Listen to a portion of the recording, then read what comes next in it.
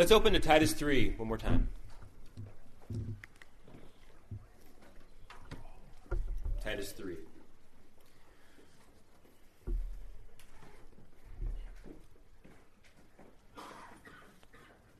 Verses 4 through 7. But when the kindness of God our Savior and his love for mankind appeared, he saved us, not by works of righteousness that we had done, but according to his mercy, through the washing of regeneration and renewal by the Holy Spirit.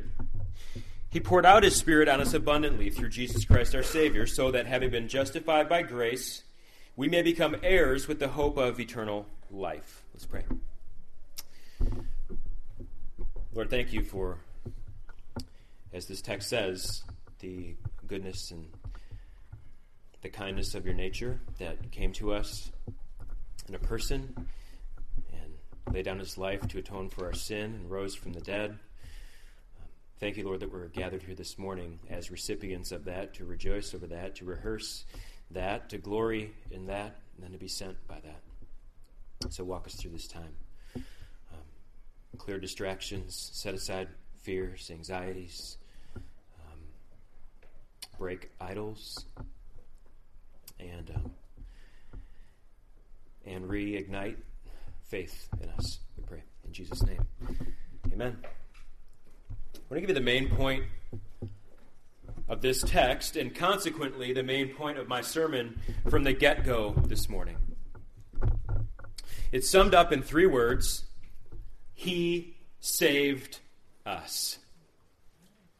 And if you're wondering why I'm wording it like that, it's because those words come directly from our text in verse 5 specifically. Now, verses 4 through 7 compose one long, overwhelming, 71-word sentence in English, but it's a sentence that's super easy to break down into short phrases without knowing a single thing about the original language.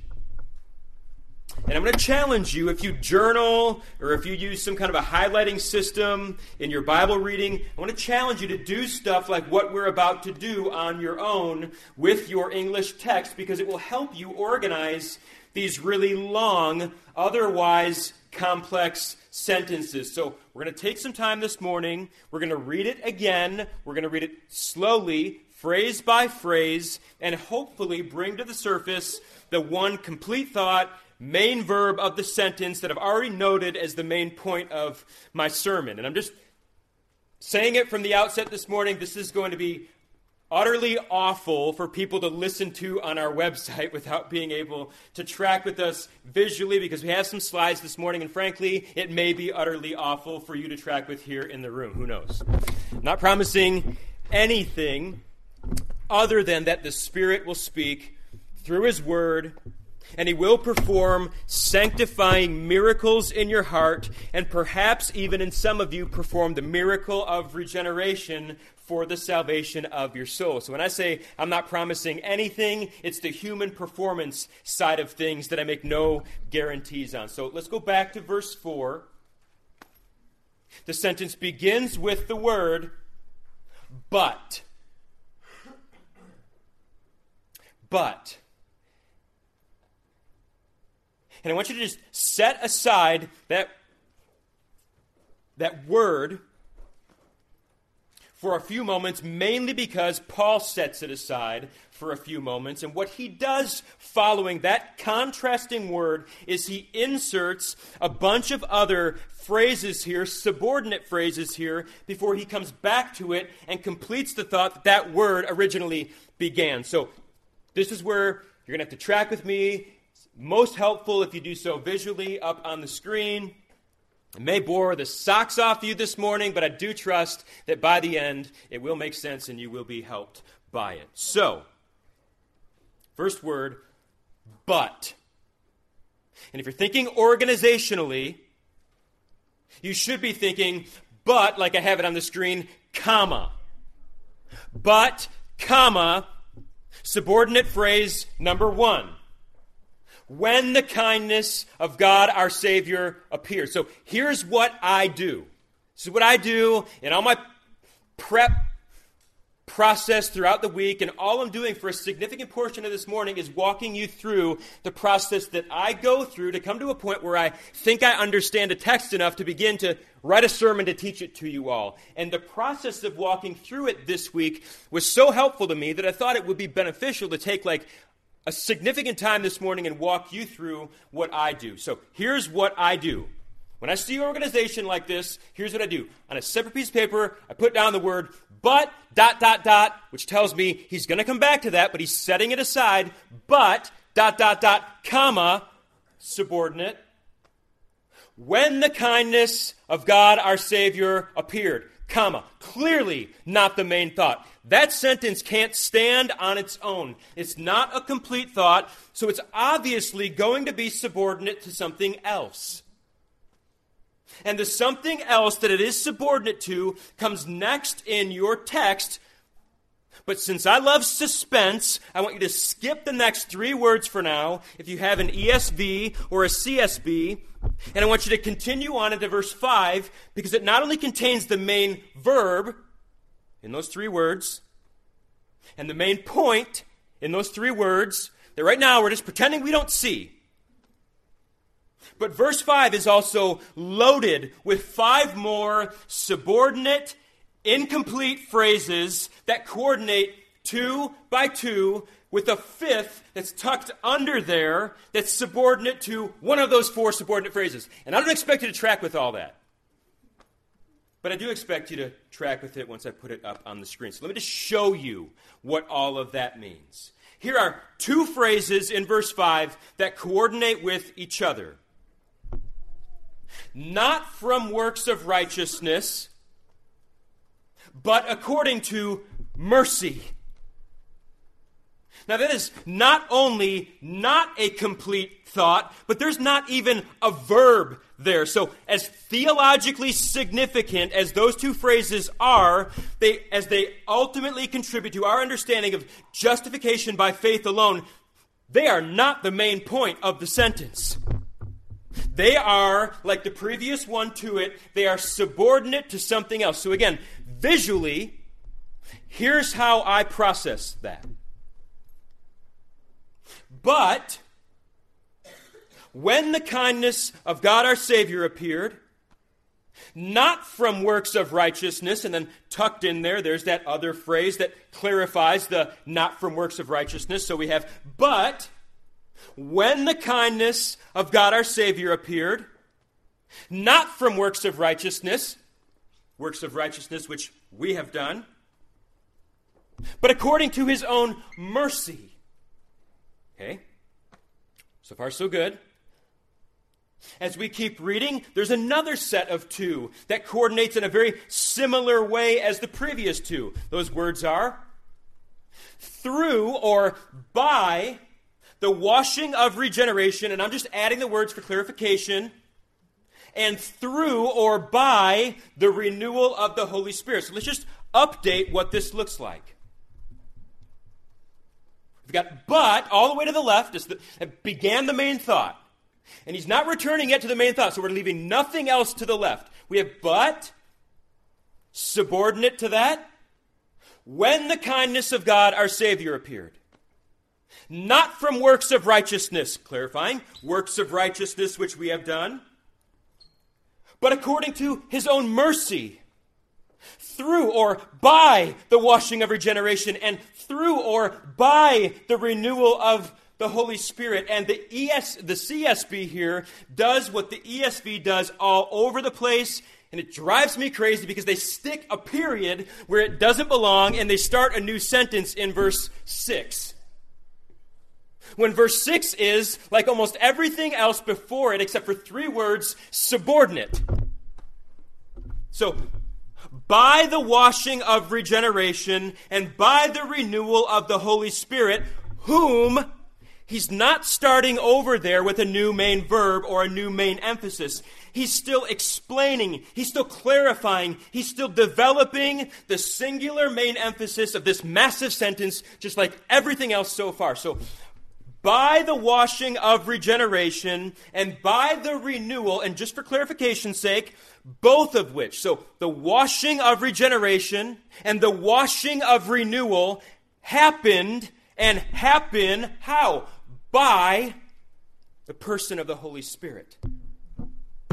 By the Holy Spirit, whom he poured out on us richly. And while we're at it, we can just include the next phrase in there, because the next phrase clarifies the pouring out of the Spirit, and it brings in our text the full Trinitarian display of our salvation into view in just a few short words. So he says, through Jesus Christ, our Savior. So God the Father, he is the He of verse 6 who pours out the Spirit, God the Spirit, upon us. And he does so here through the Son, Jesus Christ our Savior. So here's what we have so far. Organizationally we have, but, setting that aside, when the kindness of God our Savior appeared, not from works of righteousness which we have done, because it was a work of righteousness, so he's clarifying, but it wasn't a work of righteousness that we had done, but according to mercy, by, because I like it better than through, so by the washing of regeneration and by the renewal of the Holy Spirit whom he, the Father, poured out on us richly through the Son, Jesus Christ our Savior. And it's about this time that we really do finally need to come back to the main thought that picks up the thought that began this sentence with the word but back in verse 4. And you know what it is. I stated it at the beginning. It's the main point. It's the main verb. You saw it in the text, and I asked you to skip over it for a few minutes while we organized everything that falls under it so that we might increase the suspense of it and even more so feel the punch of it even harder when it finally comes. So let me read through what we have one more time and reinsert the main verb. But when the kindness of God our Savior appeared, not from works of righteousness which we have done, but according to his own mercy, by the washing of regeneration and by the renewal of the Holy Spirit whom the Father poured out on us richly through the Son, Jesus Christ our Savior. The only question, brothers and sisters, that we have failed to answer so far this morning is the question, what? And by now we should be dying to ask the question, what? We should be dying to say, but what, Paul? You've told us when. When the kindness of God our Savior appeared. You've told us why. Not from works of righteousness which we have done, but according to mercy. You've told us how.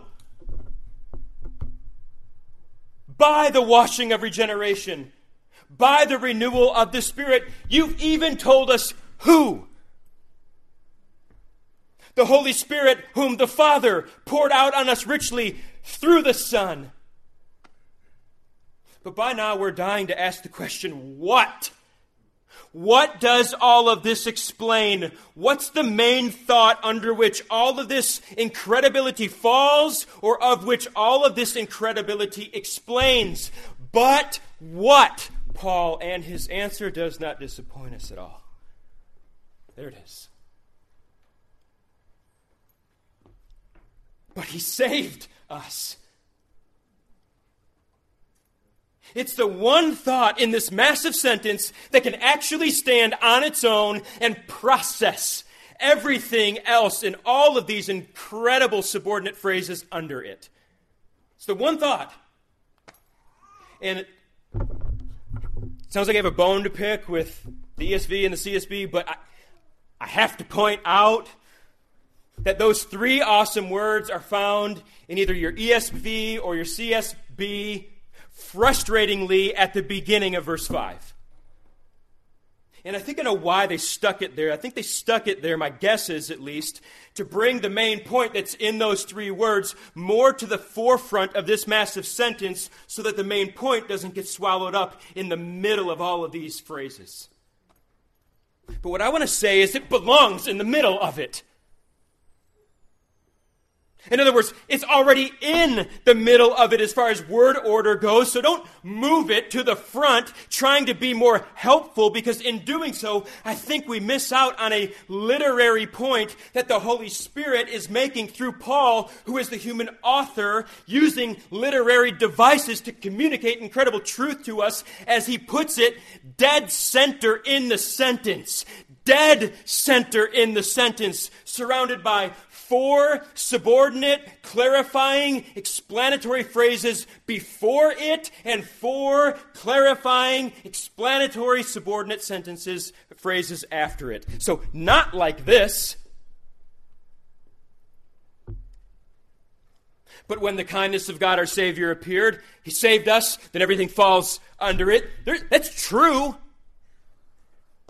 But visually, here's what it looks like. And there's a point in that, what it looks like. But when the kindness of God our Savior appeared, that's when. Not from works of righteousness which we have done, but according to mercy, that's why. By the washing of regeneration, by the renewal of the Spirit, that's how. The Holy Spirit whom the Father poured out on us richly through the Son, that's who, and right there, dead center in the middle is what? The main point. But He saved us. And it's at this point that I'm done with slides for a while, at least, because that is the visual that I want you to see this morning. Dead center in the text for emphasis and dead center to our theology is this short 3-word sentence. He saved us. You can say it a number of different ways, and I would encourage you to often say it a number of different ways because they're all true. You could say, He saved us, emphasizing the wonder of it all. You could say, He saved us, emphasizing the appropriate order of it all. Or you could ask rhetorically, He saved us? Emphasizing the humility of it all. But if you're going to stay most closely tied to our text this morning, you're going to have to keep that important conjunction that began this long sentence tied to those 3 amazing words. He saved us, leaving the main sentence as, but He saved us. So it's actually a 4th totally legitimate way of reading this short main sentence, and it is the most true to our text. Now, the fact that the sentence begins with a conjunction that's designed not to coordinate. So we saw 2 phrases with a coordinating conjunction, the and.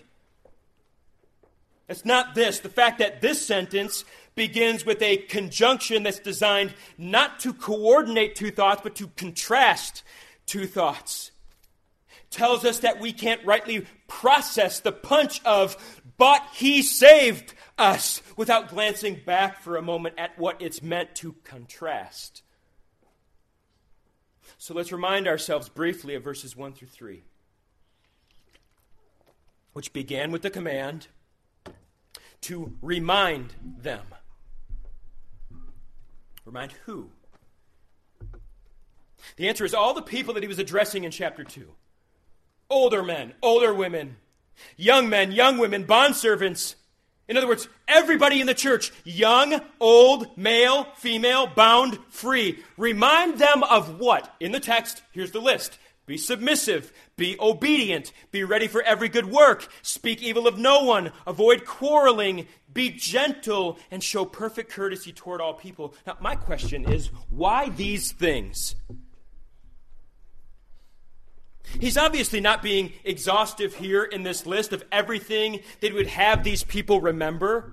No list is ever exhaustive. All lists are always contextual and they're always circumstantial. So why these things here? And the answer is found way back in chapter 1, where Paul revealed that there was a false gospel being proclaimed in the church by people that Paul describes by the very opposite character and actions to which he's calling the true believers here.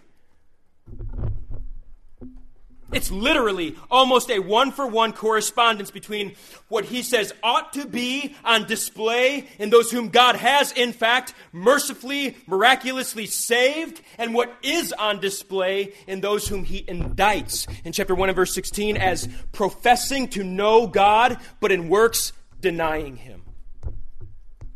So let me just walk you through that.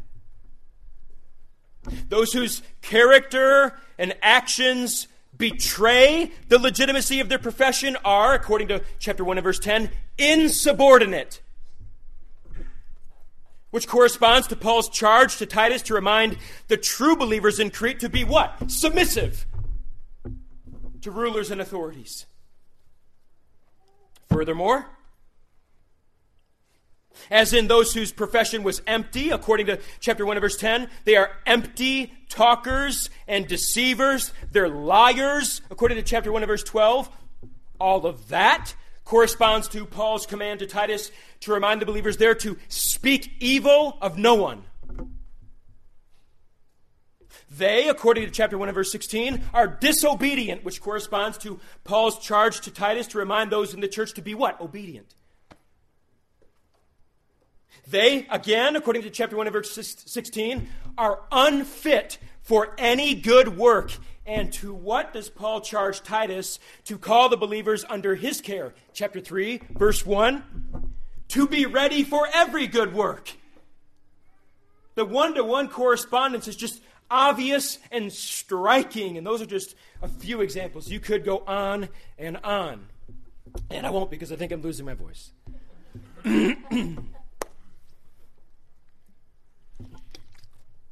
Now, before you think Paul is merely trying to one-up or outdo or morally distinguish the believers in Crete from those who profess with their mouths but deny by their works, let me explain that again. In other words, before you think Paul is merely trying to say, come on, guys, we can do better than them. We can be better than them, or don't be like them. He tells us plainly his reasoning behind everything he's just said in chapter 3 and verse 3. He says, in effect, I'm saying this not because we are better than them or to push you to work harder than them or try to outdo them so that you stand out from them. He says, in effect, I'm saying this rather because we were them. We were them. And outside of the miracle of mercy contained in the short 3-word sentence, He saved us, we would still be them. We would still be insubordinate, empty talkers, deceivers, preaching just like them, following just like them, whatever false gospel resulted in the greatest shameful gain, as Paul terms it. We would be liars, evil beasts, lazy gluttons, with defiled consciences, professing to know God, but denying Him in our works, detestable, disobedient, and unfit for any legitimately good work. And if you haven't come to grips with that description of you before and outside of Christ, and the miracle of He saved us, I don't know if those 3 words apply to you this morning.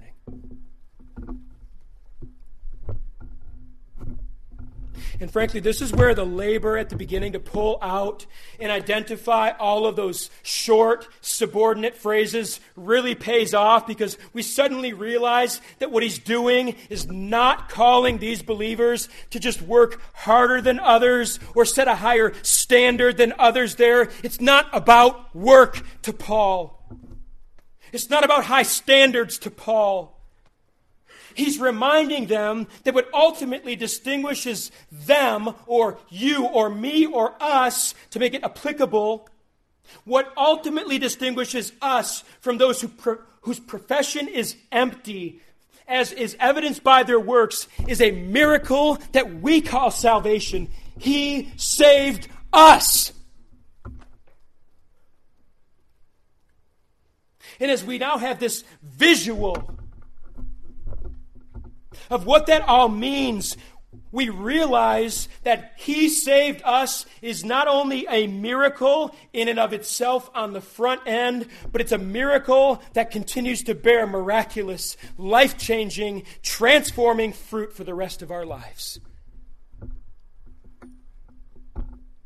You didn't save you, and you're not the one changing you. He didn't do the miracle in you on the front end and then leave the rest to you. So how do you think it happened on the front end? And how do you think it happens every day of your life? It's not you. You can see it right here in the way that we've organized the text. He saved us is the whole package. It's not just the front end, although the subordinate phrases under it make crystal clear that he is, in fact, attributing the front end to him alone. And we'll see when we close with verse 7 that he attributes the back end to himself as well. But we see in the structure up there that he also attributes the entire middle to him as well, by means of the same miraculous work of the Spirit, who again was sent by the Father through the work of the Son. And this is how he saves us from beginning to end.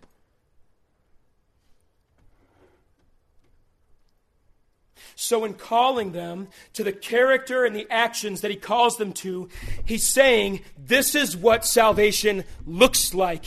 This is the ongoing miracle that is the inseparable continuation of the first miracle in you.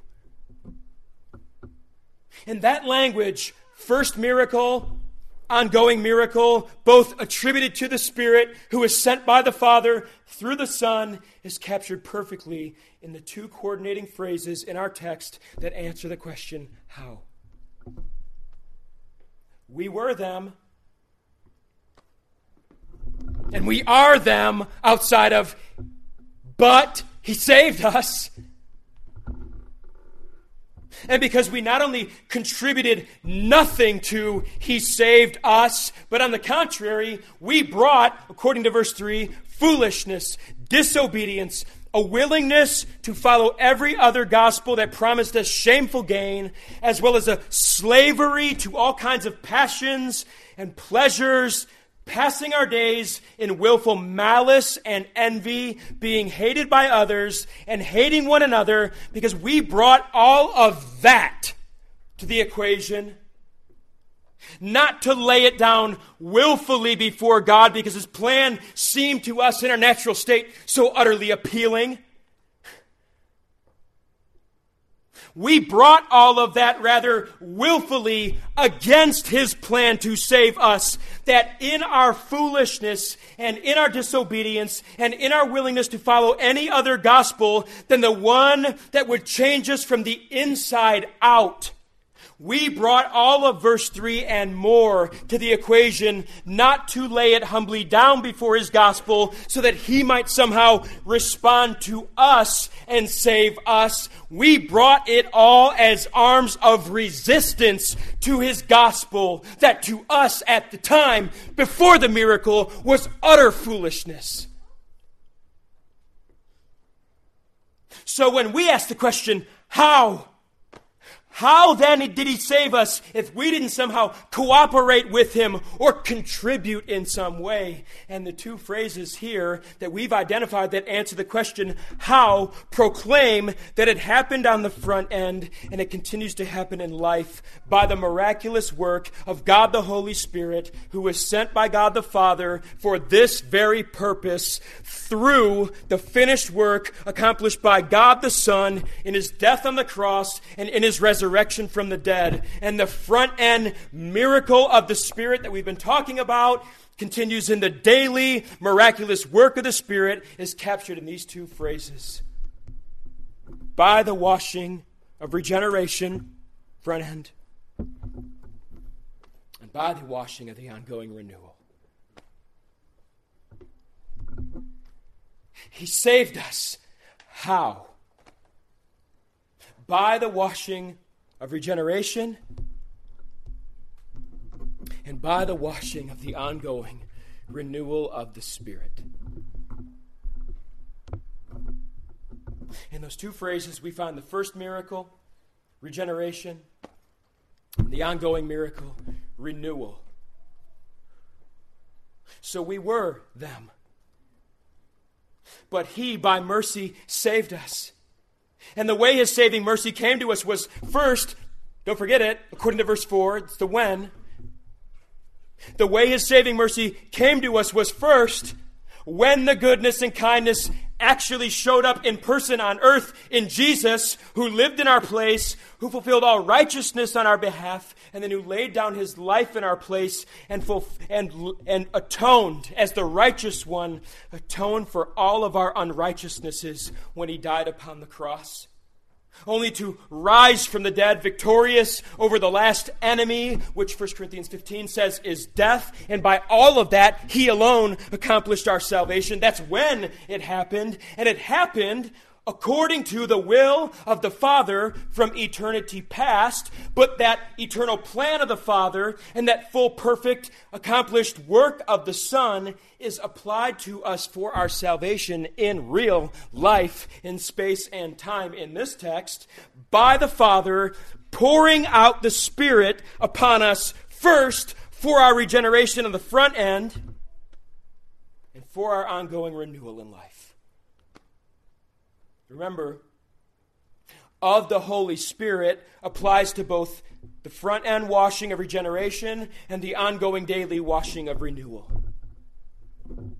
The Father poured out the Spirit upon us to begin the work in regeneration, and the Spirit that the Father poured out remains poured out on us to continue the miracle all the way to the end in our renewal. And if you want the Old Testament imagery where Paul is getting this washing of regeneration and washing of renewal from, here it is. It's Ezekiel 36. A new covenant promise. I will sprinkle clean water on you, and you will be clean from all of your uncleannesses.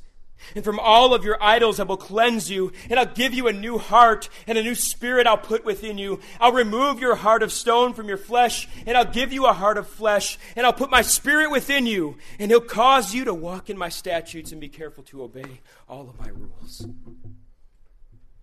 I love what Gordon Fee says regarding this text because I think it captures the divine miracle emphasis I've been trying to show this morning. He calls this text, listen, he calls this text not the divine response to our faith, as many people like to portray regeneration and renewal wrongly.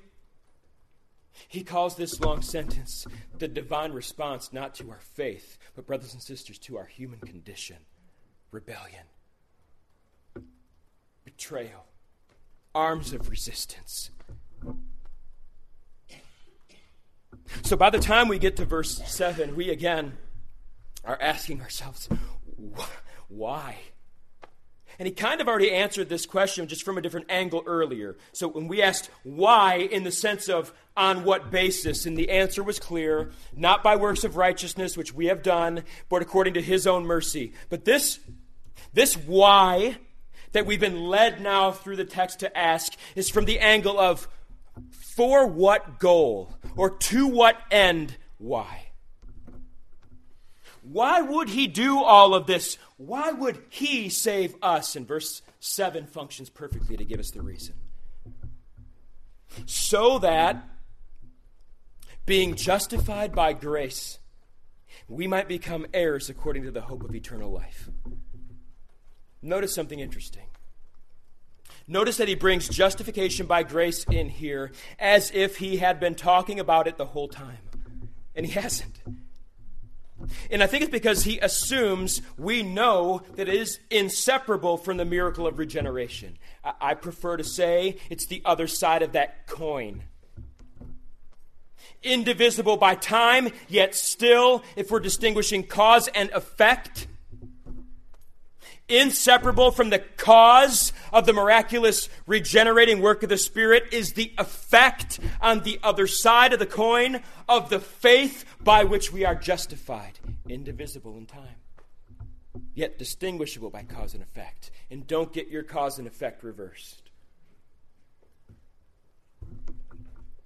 So Paul just assumes that in highlighting the regenerating work of the Spirit, that we understand its inseparable effect, not cause, effect, to be the faith by which we are justified. So that when our regenerated hearts, now alive with faith, assured of justification, ask the question that we've been led to ask, why? Why did he do this? He gives us the answer, and the answer is so that we would become heirs. We who were them and would be them outside the miracle. He did this for us so that we would become heirs that are alive not only with faith, but with hope as well, both in life and in death. And to close it down this morning, my hope in walking you through this text this morning is that its effect might be both humbling, being reminded that you contributed nothing but the contrast to the amazing main sentence, but he saved us. And that you would be filled by means of the ongoing miracle of the Spirit's renewal in you, that you would be filled with faith in the work of Christ and rich, abundant hope that he will not only complete his miraculous work in you, but he will begin it and fulfill it to the end. The same miraculous work in your kids, in your friends, in your neighbors, and that out of that faith and that hope that he's renewing in you, that this week you would go after them hard with the gospel. As Ephesians 6 instructs us, praying at all times in the Spirit with all supplication and prayer, which is the end to which I will now pray, and I hope you join me. Let's pray.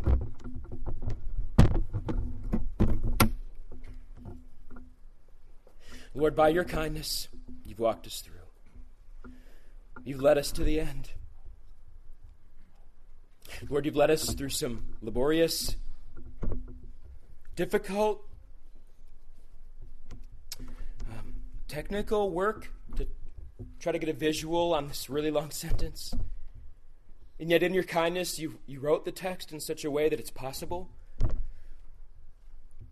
And Lord, hopefully, I trust, I believe, because it's what you promised to do. I trust and pray that our hearts might be alive with faith. Some in regeneration this morning. That through hearing, not by works of righteousness, but everything to the contrary we brought, that the miracle of your regenerating work happened this morning in some. And that for the rest of us, the miracle continues. So that this morning, we leave alive with faith, alive with hope, not because we dug it up,